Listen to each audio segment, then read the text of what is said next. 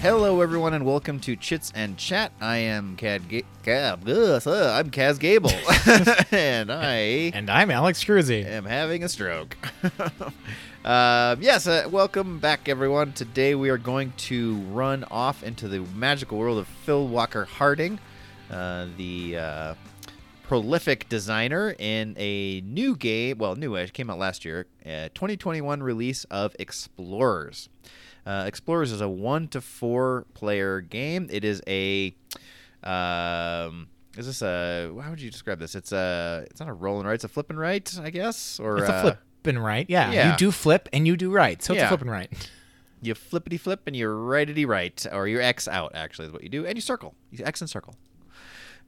So Explorers plays 1 to 4. It plays in about 20 minutes, as you might imagine. Community says 8 years and older, and everyone else agrees. The weight is 1.87 out of 5. This is another light game, and this was published by Ravensburger and art by Sabrina Miramon. This game is similar. There's some similarities to other games, but as usual, it's a Phil Walker Harding special, so he's taking a lot of mechanisms you may find familiar or have played before or know of, and put a little twist on them or his own little take on them and combine them in different and interesting ways. So let's talk about how we play this guy, and then let's talk about our thoughts on it. All right. So this is an interesting, like pretty much everything in this game is like that thick kind of cardboard stuff because it's a modular roll and write, which is definitely different than other games I've seen. Everyone's going to start with their board frame, I guess, because it's just a board with a bunch of rectangular holes in it that you're going to fill with these modular pieces. Everyone starts with their frame. On the standard side, there are 2 sides to pretty much everything in this game, but you're going to start with the standard side. Then you're going to fill in the provisions rectangle piece in there, the huts rectangular piece, the gems rectangular piece, and then 4 map pieces. Each player has their own sets of map pieces. There are 8 total map pieces, but you're only going to need 4 of them. That you choose 4 randomly, or I guess you could choose them based on how you want to make your map, but that just seems weird. And you're going to place them in the 4 quadrants of the large square area, and then everyone's going to mimic that. Everyone's going to do the same thing. So you're going to pick up the same 4 tiles, numbered 1 through 8, whatever they are, and they're going to have them oriented and positioned in the same exact way that the one person does. So everyone has the same exact map. Then there are these things that they called exploration cards. Again, it's still that thick cardboard stuff. There are 8 of them. You're going to shuffle them up. You're going to burn one of them for the round. There will be a total of 4 rounds, and basically you start exploring from here on out. The person that is chosen to be the start player, I don't think there is any particular one. It's just who you choose. They will draw the top exploration card. That exploration card is going to have usually 2 different types of terrain on it. Oh, I forgot. Each person will also start by Xing out the starting hut, which is the hut that is closest to the center, and then marking 3 more X's on any terrain that is connected to it orthogonally to that on one type of terrain. Then we're good. Basically, the start player flips over the card. It's 2 types of terrain. For example, it could be desert and grassland, or it could be rocky land and water. Those are the only 4 types of lands that exist. It could be one of the special ones where it's like one side has both water and rocks, and the other side has both desert and grassland. The starting players are going to choose one that they want to draw their X's on and put it closer to them. So if, say, for example, I wanted to put my next X's on rocks, I would put that one closer to me, and then it puts the, say, desert land closer to the other members. Whatever they choose, the active player chooses, they can draw 3 X's on rocks that is adjacent to previous X's anywhere on the board. And again, it has to be orthogonal to previous X's, and it has to be on rocks. And it's a total of 3. They don't all have to be adjacent to the last one it did. You can put one on one side of the board, one on the other side of the board, as long as it's connected to previous X's. It's totally cool. The passive players, the people who did not get to choose which side they wanted near them. They have a choice. They can either draw 3 X's on the one that the active player didn't choose, a la the one that's closer to them, or they can put 2 X's on the one that the active player did choose, a la the one that is closer to the active player. It is their choice which one they do, but again, has to be orthogonal to previous X's, can only be on that terrain type, and it's either 3 or 2 X's. And this continues on. You just draw the remainder of all of the 7 exploration cards.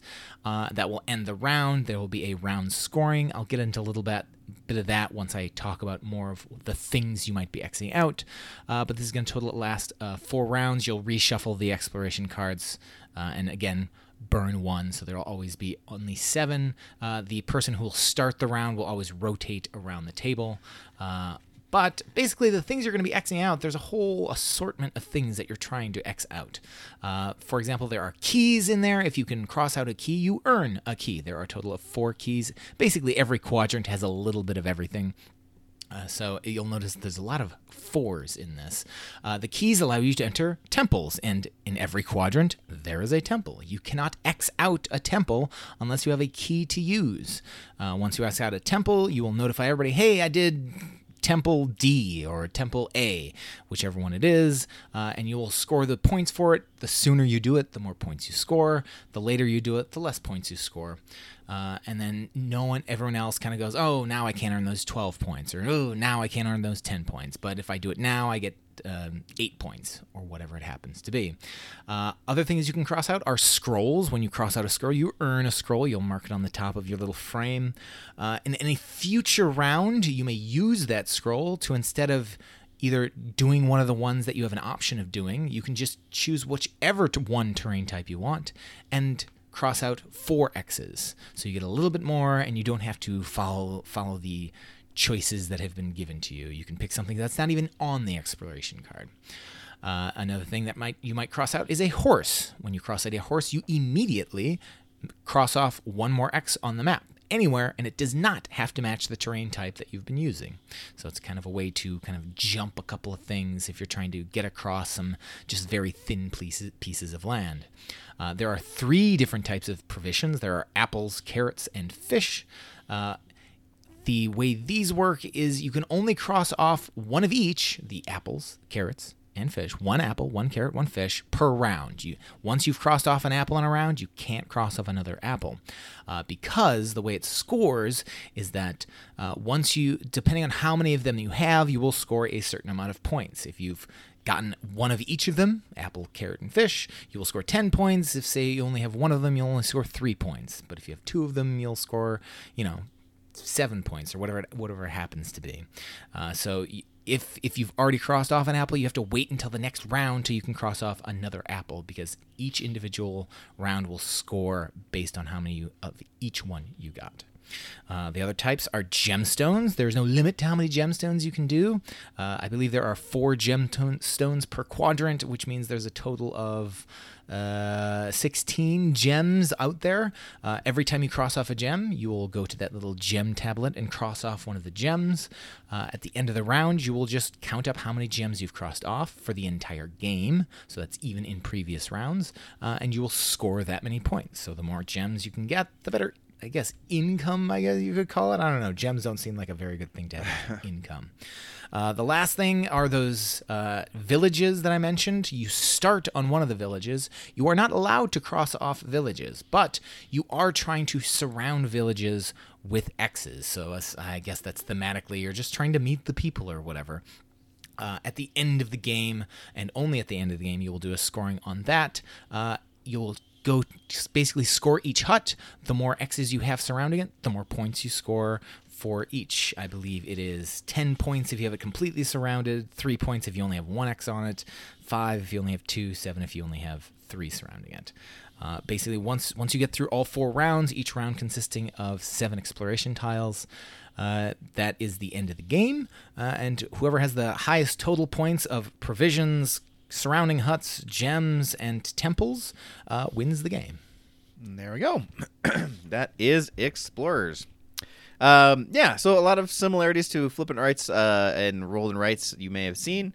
One that comes to mind, of course, is Phil Walker Harding's last game, excuse me, which is oh geez, what is the name of it? Silver and Silver Gold. and There we Gold. go. I was gonna say welcome to, and that's not right. Yes, Silver and Gold.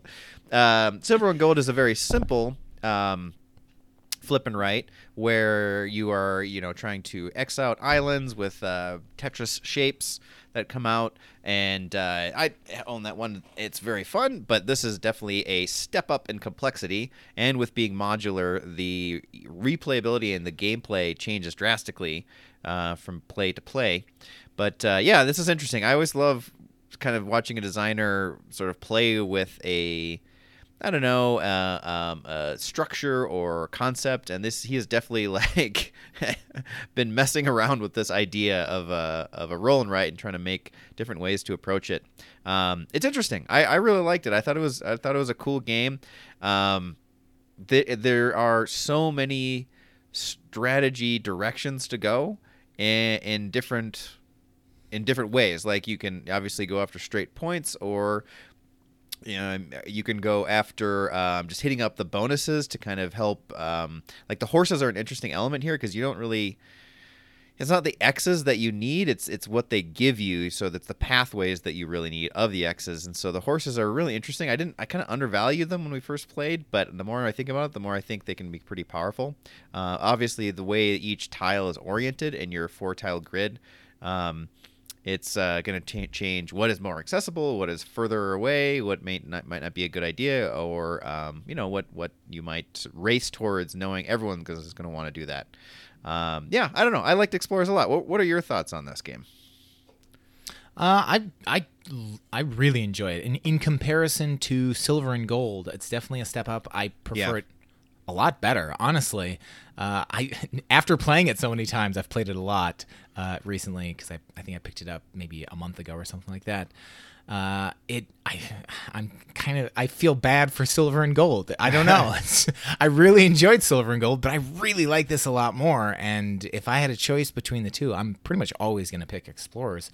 It's got a lot to it. I mean, just having a lot of choices of how you kind of want to strategize based off of how the map tiles have done. Like, all the temples are on the outside edge. I'm just going to ignore temples, or, I think I'm going to go heavy on gems and see what I can do with gems. I think if I can get the right things coming out, I can hit them all pretty quickly in an efficient manner. There are definitely games where you're kind of watching your opponent going, gosh, they are getting really close to that thing. I should probably do that. Or, man, they are doing a lot on gems. Hopefully I have something that can counterbalance whatever they're doing on gems, because I got to catch up some way, somehow. I think the large one being temples of, okay, it looks like they're pretty close to Temple D. Should I try and beat them to Temple D, or should I try and beat them to something else that I know I can definitely get to before they do, type of a thing? Or if I can get to the one that they're the only one they're close to before they do, then I'm already close to all the other ones. Should I try and waste my time right now getting that temple, or should I, just say, heck with it, they're probably going to beat me to that anyway, or they'll tie me to it, in which case you both get the higher prize. But yeah, there's a lot of things that you can kind of look over your shoulder and be like, oh gosh, what do they do? What are they going for? And it's definitely interesting that there's a lot of little chitter chatter of, oh, I see what you're doing. No, you don't see what I'm doing. Or no, I really like that. The last game I played, we actually played with the advanced rules, and there was a lot of that going on where it's just like my wife is going, oh, I know what you're doing, and I'm like, yeah, well, I see what you're doing. So there. But yeah, I really like it. And the fact that it is so modular. I love a good modular game. It's a little bit less bland. With the Silver and Gold, the only modularness of it is the random islands that you get to pick up and you're trying to cross things off, and how you might be able to score points. It's a bit more luck than it is modular, whereas this is modular. You can kind of plan things out from the get-go. You can make the game harder or easier depending on which modules you decide to flip over or use, and I'll get into some of the more advanced things in a bit. I finally got to play the advanced game just yesterday, so but, yeah, I like it. It's really good. Cool. Yeah, I could see more an expansion coming out for this too, or just more modules, more modular options coming out, depending on how popular this game gets, of course. But yeah, no, I thought the scoring tiles, being able to, like you said, there's an advanced side and there's a basic side, but you could switch and flip some to advanced, some to basic, and kind of play around with a lot of options there to really create a pretty dynamic, different type of play each time you play. Yeah, I'm excited to see how this progresses and how Phil Walker Harding kind of keeps progressing this. What else is nice about this too is the fact that, being kind of the first modular roll flip and write that I can think of. I'm curious to see other designers taking this idea and trying to do something similar with it. Yeah. So let's see. Who is this? What are we going to do first? Let's do taking it out. Yeah. Sure. Yeah. Sure, we can do that. Yeah, let's do that. All right. We don't want to turn this thing into a modular podcast, do we? Yeah, come on. That'd be insane. Yeah, all right. Let's do taking it out. So, as you might expect for a flip and write, this is going to be a pretty straightforward takeout game. So we played a digital version of this, and I'm trying to figure out. You mentioned before the size of the actual boards. What is the individual board size? It's like 6 by 9. Oh, okay. And that's inches. Not feet. Okay. Got it. Cubits. Millimeters. Okay. It's extremely tiny. Okay, so that's not bad. I was looking at. There's not a great picture of this on a table or being played by people, so it was really hard to tell because it looks like it could be like 6 by 12 inches or something like that.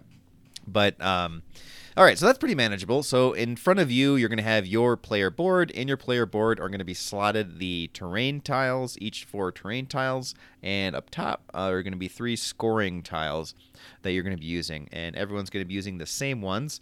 And so every player's board is going to be the same, basically, until the game starts. And then you're off to the races and off to doing it however you'd like to do it and progressing and your X's as they slowly spread across the board. The rest of the things on the table are going to be really just the deck of cards that is going to be the terrain types. There's going to be one main draw deck each round. It's 7, right, that get laid per round. Is that correct? Yes. Yeah. 7 Explorer cards, yeah. 7 Explorer cards, yeah. So then there's going to be 7 that are brought down, and they're going to be flipped over one by one and then resolved with everybody at the table playing based on what places are coming out and what one they want to choose. And that's pretty much it. You'll have a pen on the table, I guess, but that is, of course, what you're going to need for any flip or roll and write. So that is no surprise there. And from there, you are off to the races. Everything else can remain in the box for another time. And you are going to probably be able to fit this around anything that you can think of on the table, drinks or meals. This definitely passes a pizza test. This is a great one for a pizza test, too, or for the pizza or central meal, too, because all you got to really see is the terrain card as it flips and then know yeah, that's real. I mean, the art on these are very basic, so it's nothing you have to read, and it's very obvious from a distance what is what terrain got flipped up. Even if it's a double one, it's pretty clear from a distance, what it is. So you could really play this in any orientation at different tables where you're kind of distance from each other.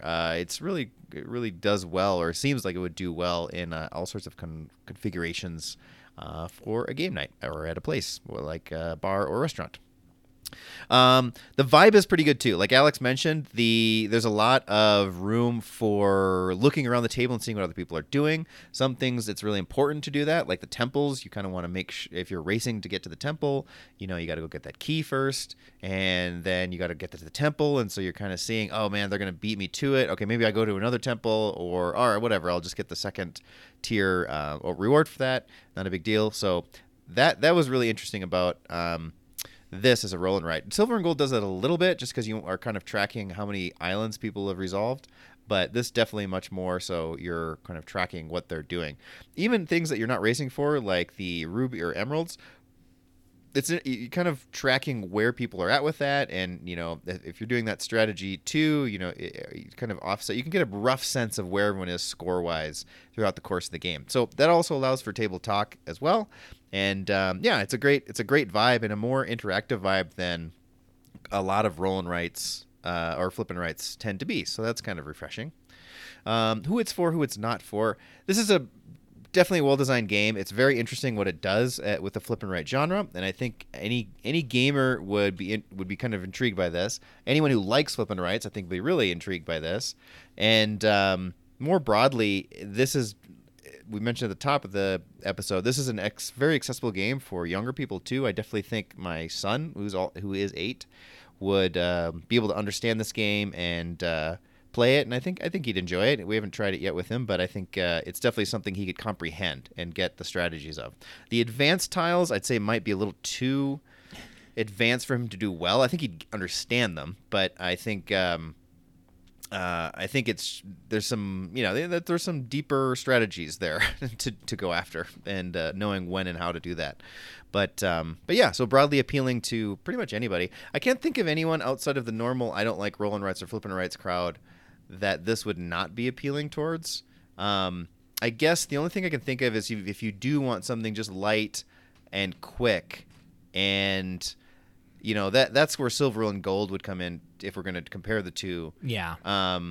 And especially if you're introing this to someone, I definitely think this is not an intro flip and write. It's not hard if you're introing it to like a gamer, but if you're introing a flip and write to someone who doesn't really play games, silver and gold is definitely the way to go. Between the two. Definitely. So that's the only thing I can think of. I don't know. Can you think of anything else, pro or con, that would be a turn on or turn off for anybody?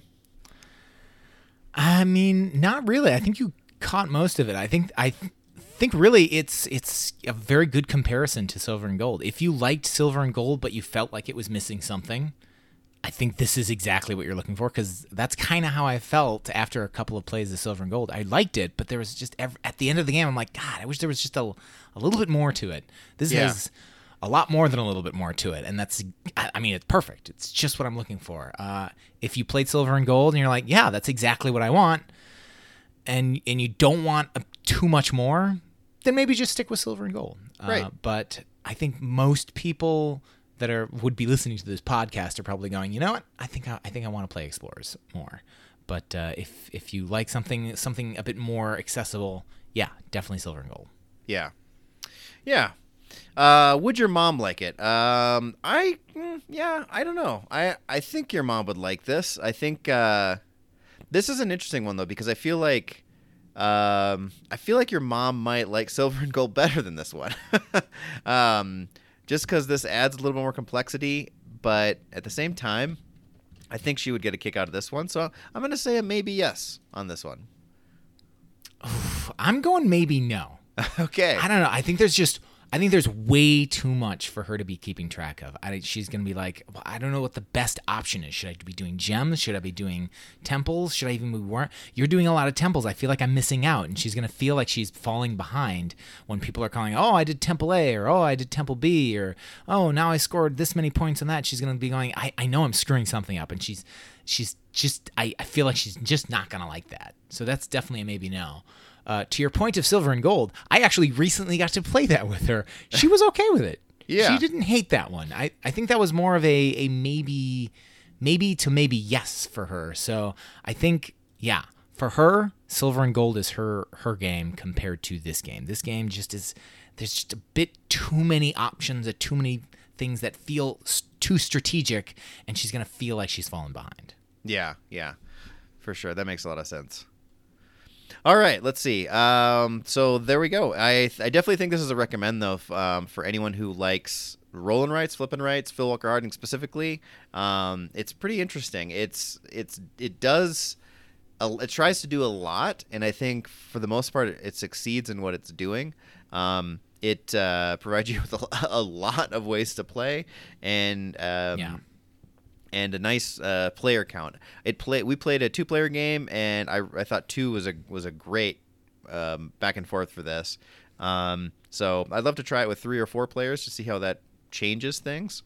But But yeah, it's very unique in the roll and write or flip and write genre. So definitely worth a check out. I think if you can get your hands on it.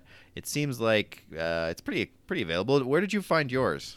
Did you buy yours online or did you get yours in the store? I got mine in a brick and mortar. So Nice. it's pretty available. It's since it's been out for a while, you can usually find it in most good old stores. I don't think it's a Target find, but definitely a friendly local game store type of place. Yeah, and the fact that it's coming from Ravensburger, I mean, it makes that a guaranteed thing. It's probably well distributed. So yeah, keep your eyes out. Check out Explorers. I think you'll like it. I'm just going to cover some of the advanced things because I said I would. And okay. So just some of the things, everything pretty much has a flip side. So the provisions, if you go with the flip side, instead of trying to get each vegetable per round, you can only score them in the second, third, and fourth. And in the second round, you're just going for apples. In the third round, you're just going for carrots. And in the fourth round, you're just going for fish. When I played it, I think I played it as, when you get them, but you only score them in a round. No, I rechecked the rules. You can only get apples in the second round, which makes it mind-bogglingly more difficult. You can only get carrots in the third round. So it's like you have to kind of just jump up, butt up right against it, and then get it during that round type of a thing. Gemstones, which, oh goodness gracious, now there are negative points on there. So if you've at the end of a round, you'll see how many negatives are left unxed on your board, and you will add all those up, and you will score negative points. If you've crossed off all of the negatives and haven't crossed out any positives, you will score 0 for the round. And if you finally get to the positives, you actually circle the positive ones, and you will score whatever all of the positive ones are. So you better be working on gemstones, or else you're going to be losing some points. The temples, instead of scoring based on who gets there first, anyone who gets to a temple will score 8 points. But the sooner you get there, you get some bonus X's that you can do on a terrain type of your choice. So if you're the first one there, you get 8 points and 3 X's. If you're the second one there, you get 8 points and 2 X's, and so on and so forth. So it makes getting those definitely a game changer. Rather than trying to score points, you are trying to reach out and stretch out and hit more things. And then with villages, instead of scoring each village individually, you will find the one village that you've put the least amount of X's around, and you will score that one. And the points are a lot more. So it's if you only have one next to it, then you score 12 points, 2 is 18, 3 is 26, and 4 is 40 points. So if you can get it's basically whichever one you did the least on. So it's similar to the last one, but it's very much more restrictive and harsh. And the last thing is that each of these map tiles that you are using to fill in, they each have a flip side. So the way you could do it is they have achievements on the backside. After you've filled in the maps of the remaining ones that you aren't using, you can pick, they suggest between 1 to 3. The way we played, we picked 2, and you flip them over, and whatever they happen to be is additional scoring things. So they range in a number of different things. They can either be something where it's like, if you don't cross off any gems ever, you get 16 points. Or if you have an X in every single water region, you get 10 points. Or if you can have a vertical or horizontal line, you get so many points. If you're the first at the end of the game, if you have 4 apples, you get 15 points. Or if you're the first person to get all of the keys, you get a certain amount of points depending on how soon you did it.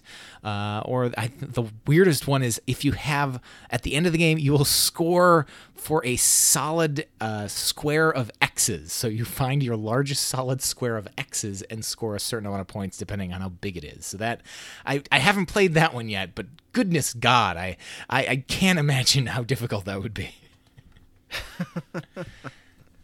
But yeah, and you can mix and match. I think we played with all of them, the new sides, and two of the achievements, and it was very interesting. I liked it a lot. It gave me it kind of changed how I decided to play from the beginning, and then really it was very interesting. I was very much looking at my opponent going, all right, what are they doing? When are they going to get that achievement? Should I try and beat them to that? How many carrots do they have, type of a thing? And I'm just like, oh God. I was very much watching what they were doing so that I could be at least close to them, or I could decide, you know what, they're way too far ahead. I can give up on that, and I'm going to focus on the other things. So it's really, I like it. I like it a lot. I love this diversity in this game. Yeah, it's interesting too, because some of those advanced scoring tiles are really kick up the difficulty, not difficulty, complexity. So it really can be the level of game you want it to, in many different ways. So that's cool. I like I said, I'd really like to play this game more to experience more of the scoring, more of the player counts, and just kind of get into the broader feeling of like what Phil Walker Harding was, all the aspects of this game he was throwing in here. Because there's a lot, so I can only imagine how much was like left on the cutting room floor. All right, everybody. Well, there you go. That is Explorers. Definitely check it out. Really interesting new one from Phil Walker Harding. A new flip and write, and worth a look. Let's see. So today, I actually have an excuse today for just ending the episode. We have started the excitement of having an excuse rather than the excitement of you having an actual slogan. Yes, exactly. So my excuse today is it is a heat wave in Denver. We have started a 2-week-long heat wave, and oh my God, it's just been like oppressively hot and even humid, which is rare for the Mile High City. And it's like, ugh. So I am just sweaty and uncomfortable. So there you go. And a little whiny about it. So there you go. So that is my excuse for the night, everybody, but that should not stop you from checking out this game or listening to this episode. And, of course, you can get a hold of us in a couple different ways on Twitter and Instagram at Chits and Chat. You can go to our podcast hosting page, eavesdrop.com, and scroll down to the Chits and Chat page and fill out our comment form there. We'd love to hear from you guys. Hopefully it is cooler in your neck of the woods than it is here right now. And thank you guys all for listening, and we'll catch you all in the next episode. Bye.